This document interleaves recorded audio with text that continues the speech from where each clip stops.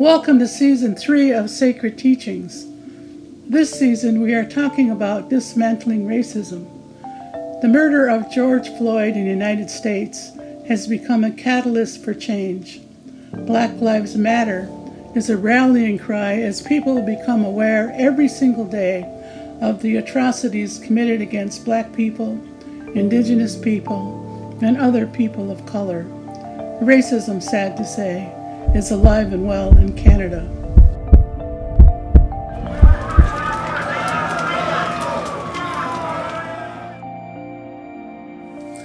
Sego, this episode is part 2 of Haudenosaunee law. Erin Wate continues her conversation with Dr. Beverly Jacobs. Last week, Beverly and Erin left off talking about the protest at Landback Lane, and they will now pick up where they left off.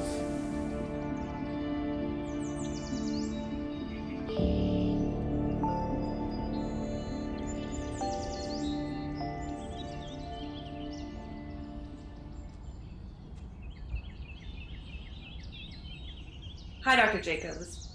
So last week, we talked about Landback Lane Camp and how an unjust system based on colonial laws is still foundational to land claim disputes in Canada.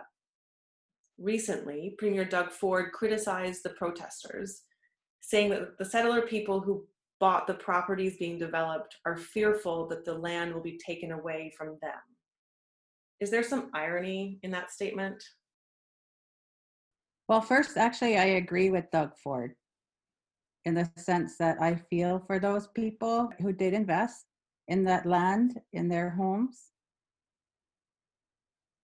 But the difficulty is that they weren't told the truth, right? Yes, I feel for them. Just like I feel for my own people who have been forced out of their own lands and territories, like whole cities and towns that have been plunked in our lands and territories, right? It's the same thing. The only thing is that they have this rule of law that supports them, right? They have this colonial rule of law that says, that gives them the authority for judges to enforce injunctions, for the OPP to enforce injunctions. And it is. Colonial law is based on racist law. The doctrine of discovery, for example, is racist. The whole intention of the doctrine of discovery was to erase us as Indigenous people.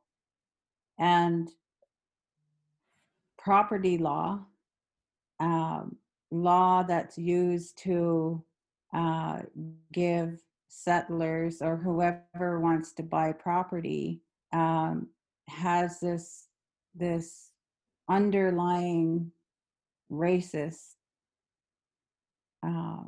concept that supports it, and that's where it stems from. So that needs to be taught, that needs to be educated. And I believe racism is just ignorance. So I think that if people become educated, I'm not afraid of racism. I'm not afraid of racists. And in fact, I would go and talk to them and say, what do you know about me? And in fact, this happened a few times even in law school. So in that, and I don't know where it comes from. I figure it comes from my ancestors who have empowered me to have a voice. It took me a long time to have a voice, but I did regain my voice and the confidence to be able to say, this is the truth. And what you're saying is not the truth. You don't know me. You don't know who I am. You don't know where I come from. You don't know my relationship to my land and my territory. And are you willing to listen to me? Are you willing to learn the truth? You know, a lot of times it's a struggle when people have been raised again generationally with racism. So if their parents are racist, they learn from them. If they're taught a certain thing and believe a certain thing, it's really difficult to get through. Because if they look at me and they hate me for just how I look, it's difficult to get past that. How do you get through it? How do you get past that? Well, it's humanness, I think, that we're human beings and that we're living in this territory, in these lands and territories, in the same space as human beings. This is what our law tells us. Haudenosaunee law tells us as human beings we aren't any different than any other living thing. And in fact, if we are to think that we're better than anything else or anybody else, the truth will come and you'll find out that natural law is much more powerful than we are. So if you really want to uh, have this kind of attitude and belief system, then I'm sorry that it's not going to work out for you. um, and that we as human beings have a responsibility to the natural world. It's all the same. It's all connected. That we're not any different than anybody else. And so systemically, the whole colonial system is based on those concepts of what I think is really unhealthy relationships. Everything is in silos. Everything is there, there's no connection. So when we're talking about law, we're talking about healthiness, we're talking about um, education, it's all the same for us, you know, as Haudenosaunee people, so that when we're educating, it's also coming back to our spiritual responsibilities about our relationships with each other, our relationships to the natural world. And so there's two totally different ways of worldview, and that's what comes into conflict. And so that's where um, and I always think about the two-row wampum belt. So our relationship with each other was based on three basic principles of trust, respect, and friendship. So if we are to have those relationships with each other and being a healthy relationship, then we also have to know what that means as an individual party or as individuals. So if I have a healthy relationship with someone else, I have to know what respect is for me in order to have respect for someone else. And the same with trust. I have to trust myself in order to have trust with somebody else. If I'm going to be friends with someone, I have to know what being a friend of myself is first. So if that was the original intention of the two-row wampum belt, that relationship that we were to have with each other was based on those very basic principles. But if the parties on the other side didn't know and doesn't know what that means, then they need to know what it means in order to continue to have that relationship. Because in the two-row, as Indigenous people, we have been forced into their ship, right? We've been forced, our laws have been forced into that ship. And the design of Canada, the design of colonial institutions are in that ship, right? And so if they're that whole original relationship was disrespected and violated because we've been forced into that process that has no idea of who we are as Indigenous people, as Haudenosaunee people. So if we're talking about dismantling racism, that it means that there has to be an understanding of the racism, of what they're doing. Being racist is also very violent. So I have always said, in my learning and my understanding about being a victim of violence, is that you do become silenced, that you do become not silenced, but not even believing that you're smart, or believing that you have confidence.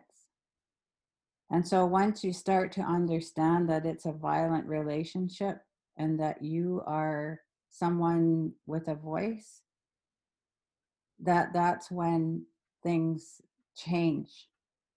As a survivor of violence, when I decided, okay, that's not going to happen to me anymore, and I am going to have a voice and I'm going to pretty well say what I need to say, it's the same thing as this bigger picture of this violent relationship that we as Indigenous people have been having, not only with racists, but with a racist system. And so if Canada is a violator, and any other government, whether it's Ontario or municipal, in a relationship, we've been living in this violent relationship. And so what's happening now is the victims of that, being Indigenous people, are saying no more. That's enough. That's enough of that. And so we're reclaiming, re-empowering, revitalizing, reclaiming our voice, reclaiming our laws. And we want that original relationship. We want that original relationship of the two row: peace, trust, friendship, respect. It's pretty simple, I think. So I don't think it's going to take much, because I think I see a shift. I do see a shift happening, and that not only within our communities and the healing that's happening within our communities, but also our allies, that our allies are becoming educated and willing to support that empowerment. And so our trust levels, right? Part of healing is learning how to trust again, because that original relationship was based on trust. It's like what I'm saying about that abusive relationship. I need to trust myself that I don't deserve to be a victim. Our people are coming to terms with that as well in the healing, but also the healing has to occur on the other side. So our allies also need to heal, and they also need to heal. And I always say, well, they have a lot longer healing than we do. We only have 500 years of healing to do. Our settlers, our allies have a lot longer healing because of where they come from, right? Because the violence occurred long before they arrived here in North America. So that's where the healing also I see happening is has to happen a lot longer, that intergenerational. So, and like I said, I see it happening. I mean, just with me, for example, and being trusted by my colleagues to be an associate dean of the institution, and the different shifts that are happening within education. It's not perfect, and we're still working towards what that means, but also within our own communities and what has to happen in order for us to heal and to return to our original teachings. The series is called Sacred Teachings.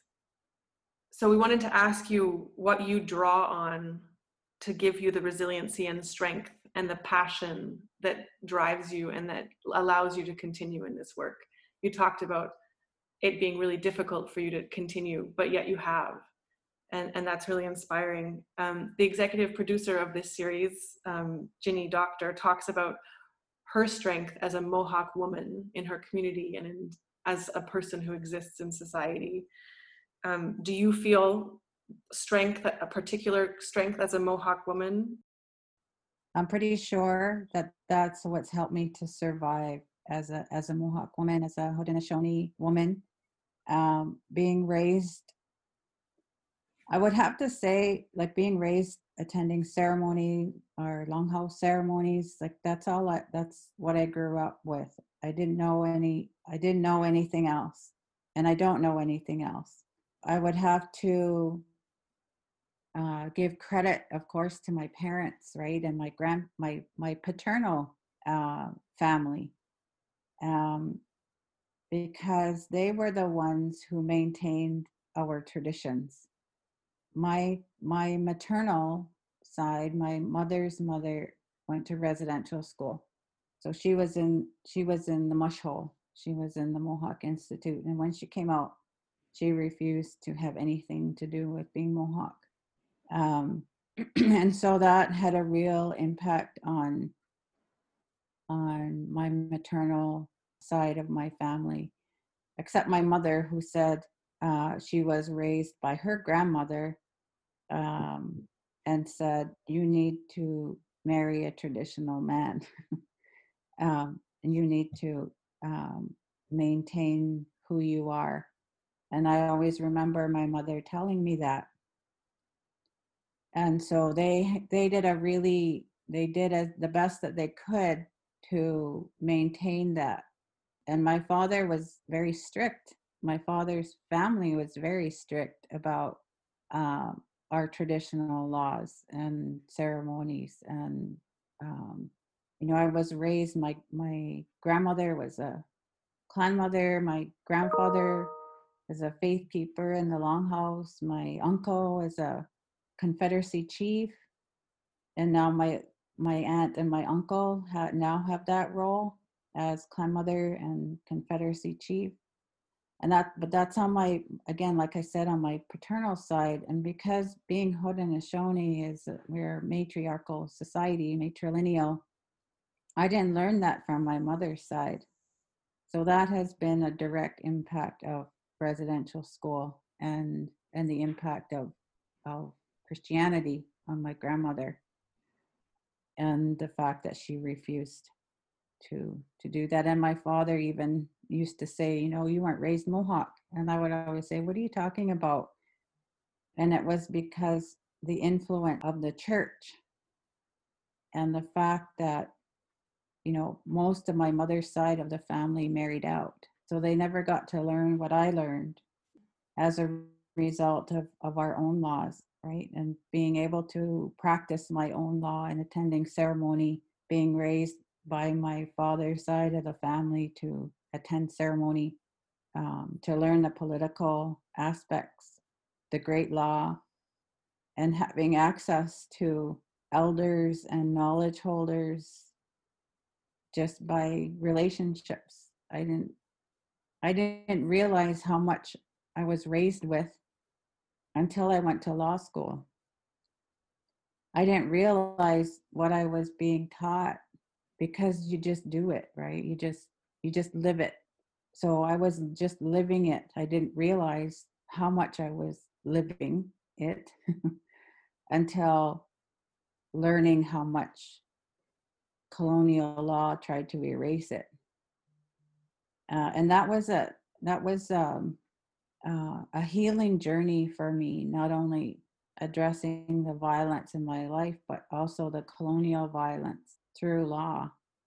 And through all of my education, through law school, my master's, my PhD, and learning how to heal through that whole process, coming out still alive and still strong, but stronger than ever, I feel. because of those teachings, because of the great law, because of participating in ceremony, being part of medicine societies, being knowledgeable about who we are as a people. And again, I didn't learn that until I went to law school. And it, even though I was raised in it, it wasn't as clear to me until even doing my master's in law, when I highlighted and focused on the great law and understand. Even later, it wasn't until understanding the violence against our women and understanding where that came from.